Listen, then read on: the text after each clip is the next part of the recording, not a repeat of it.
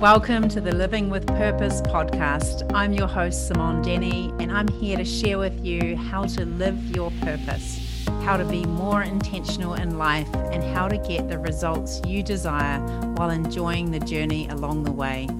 I coach people around the world on how to find and express their unique blueprint in the world. Join me and my special guests for inspiring stories, practical wisdom, and life reminders for a more fulfilling and joyful life.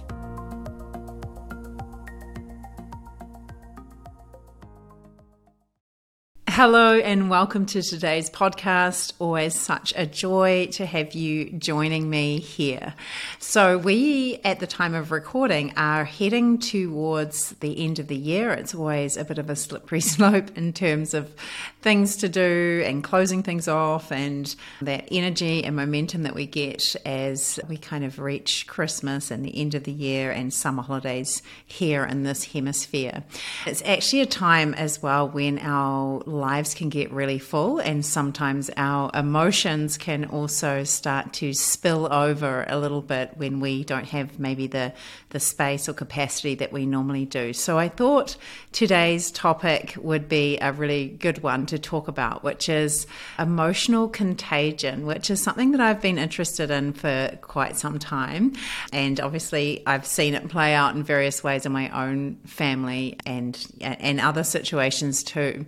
So just for yourself, thinking, have you ever been kind of happily interacting maybe with friends or family, and then one person comes into the room and there's this heavy or negative energy that they bring into the room, and suddenly this ripples through the house or the family or the group of people like a row of dominoes. So everybody might be kind of happily going about their way, and suddenly this emotional set of dominoes starts running through, and the energy shifts, the emotion shifts, the mood shifts, and you might be questioning, why is this? And that is because our emotions are contagious. And it's not all bad, because just like we have our negative emotions, we can also have positive emotions and bring in a beautiful domino effect of positive emotions as well. Last week, we got to experience this firsthand in our family. So my daughter and I both had COVID. And although we were physically fine, there were definitely times when we both felt grumpy at different times and at the same time. And I actually believe there's this dark side of the COVID virus that makes people quite grumpy and short and impatient, and at times even in a dark place. So I might have to share that on another podcast, this idea that COVID is kind of a dark virus. Even whether you're sick or not sick physically, I think it does also affect us emotionally. But that's another story. So my daughter had a big meltdown. She actually had multiple meltdowns, which is why I ended up testing her for COVID, because she had no other symptoms. And it was very interesting how this rippled through our family. So for a few days, everyone was affected by this domino effect of moodiness. And it started with my daughter, and then it was also me being very short and impatient.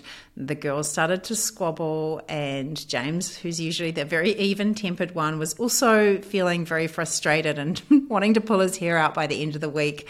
So we suddenly had this low vibration week within our family where it really felt like there was this more so than COVID, this emotional contagion that was moving through our house.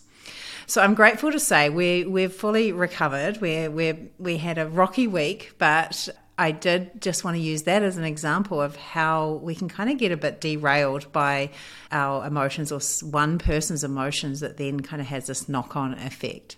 So what is emotional contagion? It's not just something that I've made up. It's a real thing. It's when we subconsciously mimic the emotions and expressions of those around us. So these can be both, as I said, negative and positive, but the word contagion implies that our emotions are actually contagious. We can catch them off each other. So neuroscience has been studying this work for some time, and we know that mimicking behavior comes from our mirror neurons. So we have these neurons in the brain, and they're called mirror neurons, and they light up when we do an activity but they also light up when we see someone else doing that activity. So in a Maki monkey study, they found that the brain activates when eating a peanut, but it also activates when watching some other monkey eating that peanut. So this is kind of a mirror effect.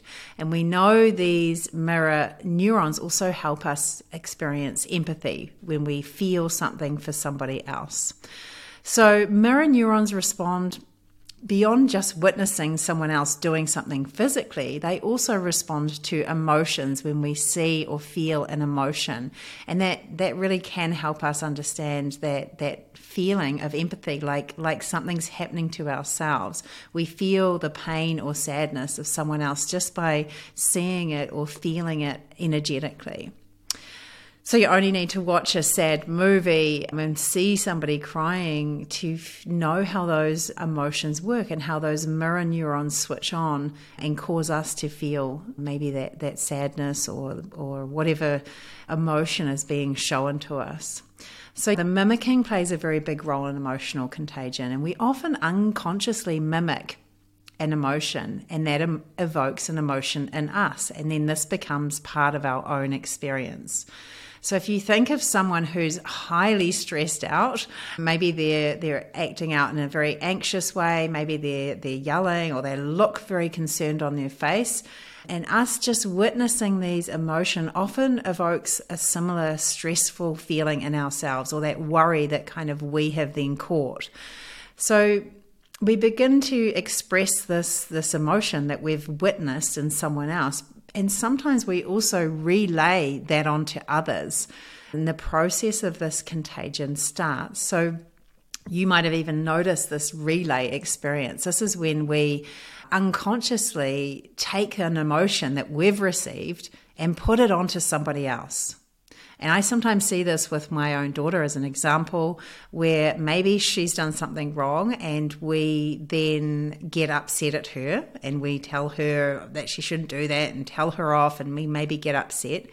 And then I notice that she will then have the same experience and direct it at her younger sibling, right? So she then takes it out, this emotional relay, onto someone else. And this is another way that emotional contagion can happen. So it can happen very quickly in the moment where you experience a feeling from somebody else and then you kind of dump that onto someone else. It's really, really good to just be aware of your own emotional contagion and how you bring that into the room, how maybe you put that onto somebody else.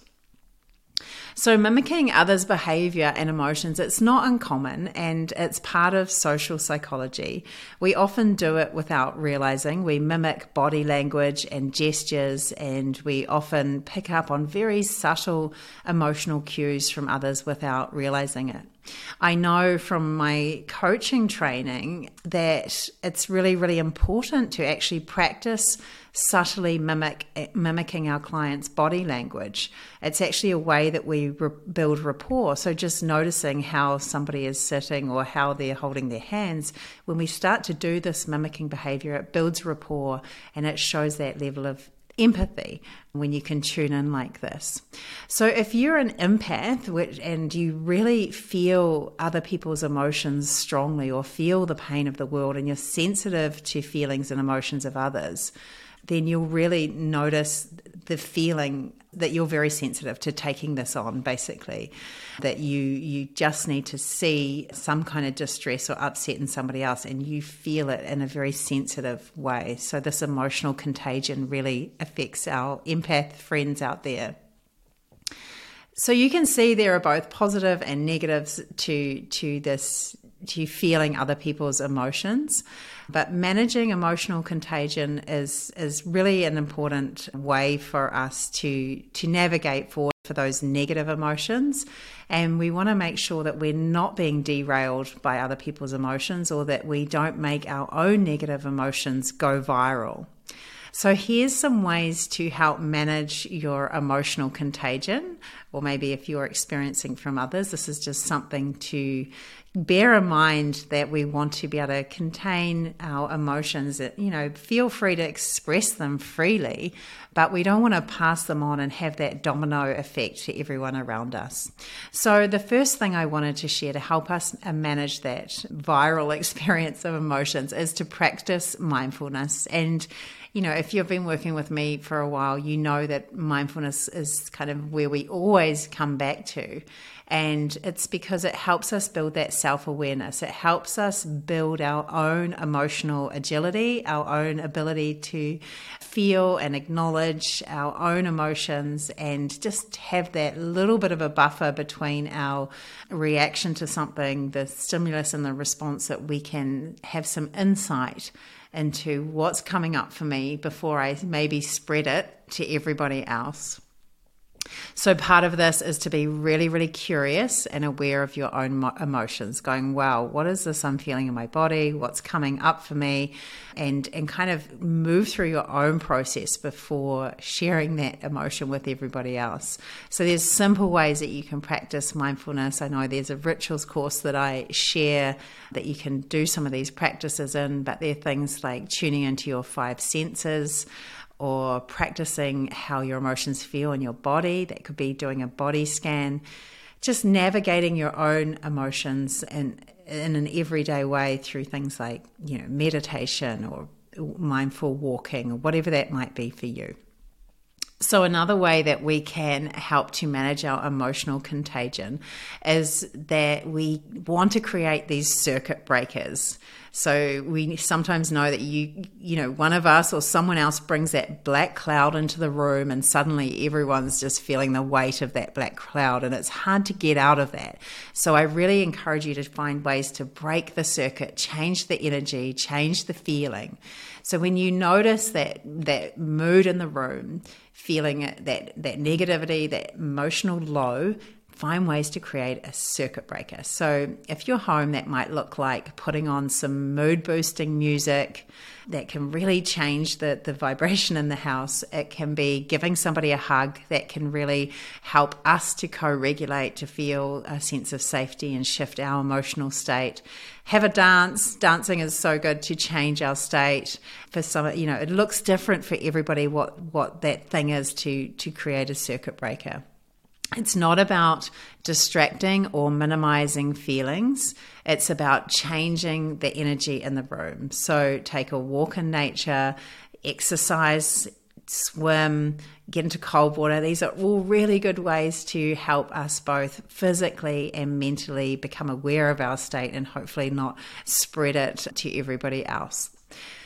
The next one is to be empathetic, but to also protect your energy. So this is a very fine balance that we find ourselves in of, because empathy is such a beautiful emotion, and we really want to encourage empathy. It's such a powerful emotion to share and to feel what other people are feeling.